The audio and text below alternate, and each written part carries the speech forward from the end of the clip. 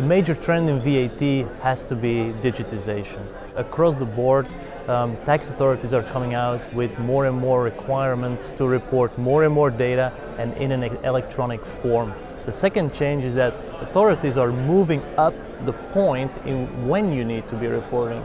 It used to be you had the luxury of reporting after the facts, maybe after a month or something. What we're seeing now is that that point gets shifted up further and further again. We've had Spain, 8 days, 4 days, Hungary, real time, and now with Italy coming up, it even will be before the transaction in a sort of an e-invoicing type of setting. The trend of digitization and the increased reporting and electronic reporting in the VAT world is driven by the VAT gap. So the VAT gap is the difference between the actual collected amount of VAT and what the authorities should be collecting.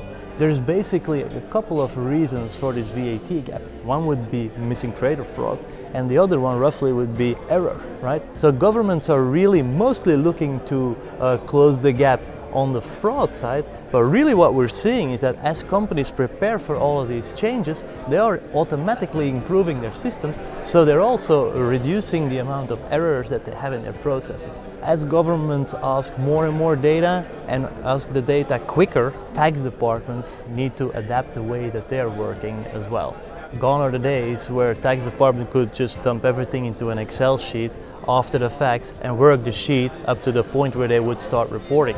Automation is becoming increasingly important for tax departments because the volumes of data and the nature of the checks you need to do on that data to be able to provide quality data to the authorities is that big that there is no possibility anymore for tax departments to go in and check things manually. So really tax departments need to follow the trend and become digital tax departments, change the way they're doing their roles, use automation and even advanced ways of automation like robotics processing automation and so on, to be able to deal with the new requirements that governments are putting on them.